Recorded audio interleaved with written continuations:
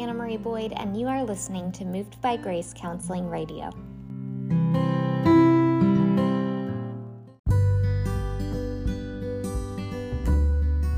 Hello, and welcome to the podcast. My name is Anna Marie Boyd, and I'm a licensed professional counselor, a registered drama therapist, a registered yoga teacher, and a PhD candidate in mind-body medicine with a specialization in integrative mental health. My podcast is going to supply you chicken nuggets of information regarding innovative and somatic approaches to mental health treatment. In just 10 minutes each episode, we're going to learn about topics such as creative therapies, neuroscience and play, mind-body connection, and alternative approaches to psychotherapy. So without further ado, we're going to jump right into the topic of the day. This episode is actually our second episode in the call to action for cultivating, understanding, and changing patterns of thought and behavior in the realm of relationships. So we have broken this series down into steps. Each week we are cultivating information from philosophers, scholars, and biblical texts to guide our journey. Each week we will provide a new applicable perspective to cultivating meaningful relationships and healing relational wounds to create a new future for yourself and the individuals around you. So welcome back. I'm so happy that you have chosen to continue on this journey. And as we grow from step 1, which is taking accountability of ourselves and our response, we move towards step 2.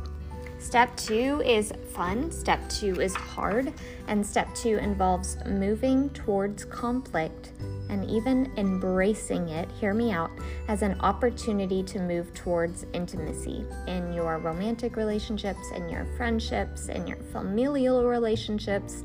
This is a powerful reframe if we can move past our own human pride, which is easier to adapt to if we're already practicing taking accountability for our roles in the realm of relationships. So I assume that it goes without speaking that conflict is inevitable and 150% necessary to address conflict and not suppress it. So negative physical and mental and emotional ramifications of conflict and of conflict avoidance can result in unregulated emotions, physical, mental stress, ruminating on how we have been wronged, what we could have done differently, and ultimately building resentment.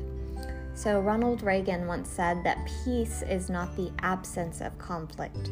It is the ability to handle conflict by peaceful means. And in biblical texts, the Lord says that not that by being a Christian, we are not going to have any challenges or storms. In fact, we absolutely are going to have challenges and storms, but it is our responsibility to learn how to respond to them and how to articulate our conflict in a healthy manner. So I've broken this step of embracing and moving towards conflict into 3 steps. So I hope this is not too layered, but hopefully it's easy to articulate, understand, and implement in your life. So when it comes to conflict, we want to be quick to address hurt. Conflict can usually be traced to mismatched expectations. For example, say your friends decide to go to a concert and you didn't receive the invitation.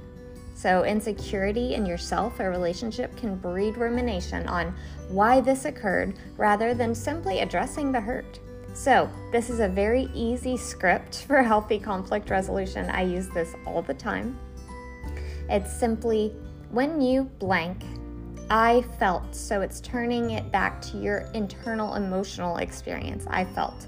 So examine your expectations. Like, this person should have invited me. Lay down pride. Try not to take their actions personally. Usually it's not about you. And address your hurts face to face. So I say that because texts or chats or even sometimes phone calls can breed avoidant patterns of healthy communication. If you can, if it's possible, you want to share this face to face.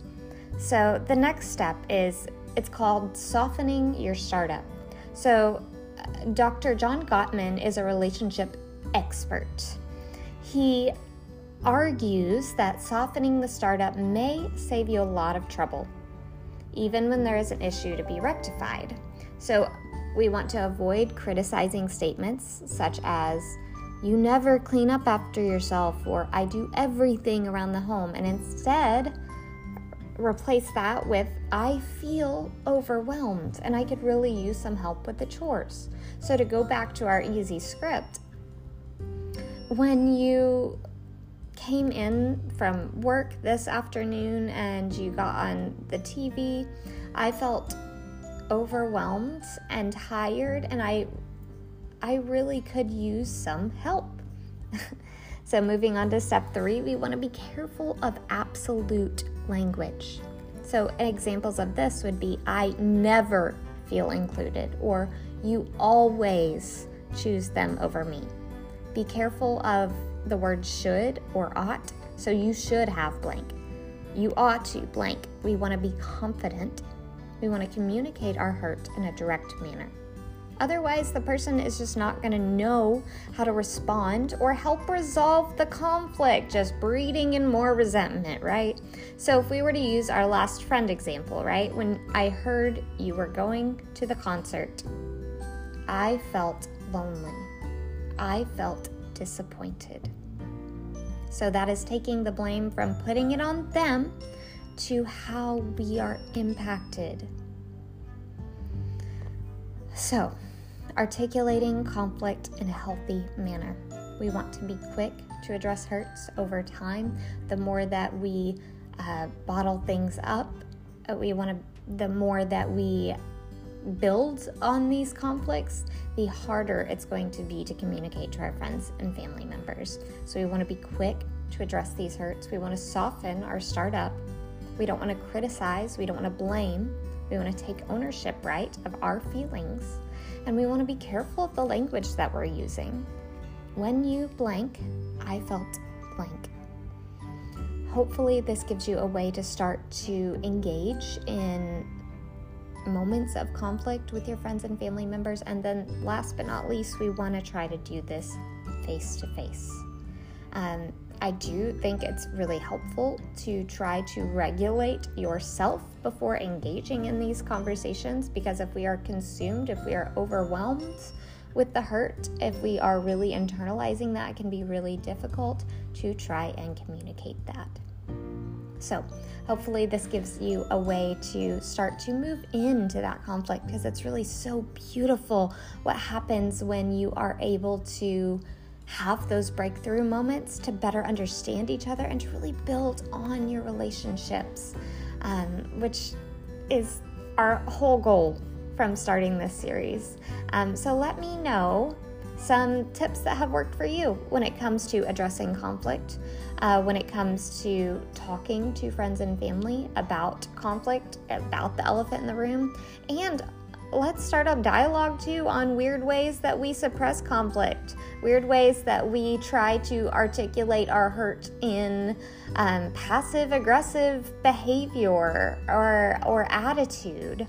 This is something that we can solve. We are smart. We are human. We can solve and we can grow from conflict.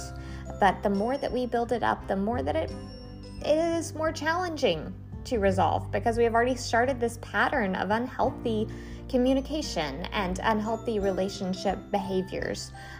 So regulate. Even a short break of a few deep breaths can calm yourself, and then engage in the conflict in a face-to-face direct manner. So thank you so much for tuning in today. We have taking accountability for ourselves. If you haven't listened to that, I would direct you to the episode before this, and then 2, we are moving into this opportunity that we have to grow with conflict. So if you're unsure of things that are causing conflict in your relationships, maybe this is a space to do some writing, to do some journaling, to maybe talk to a friend you trust about some of the emotions of resentment that you may be having and are harder to identify. And a counselor is really, really helpful to help you identify those things that are tugging on your heart, and maybe can help you better understand why it is that it is common for you to not address those things. A very easy example in friends, romantic relationships, and family relationships is finances. That can be something that, because of your history, because of your past, maybe just has a hold or a tug on you. And with a counselor, with a trained counselor, maybe that helps you to better understand your relationship to finances and how that's causing tension or chaos in your relationship. So that's just a quick example. I hope you found this helpful, and I look forward to continuing the series. So have a wonderful rest of your week.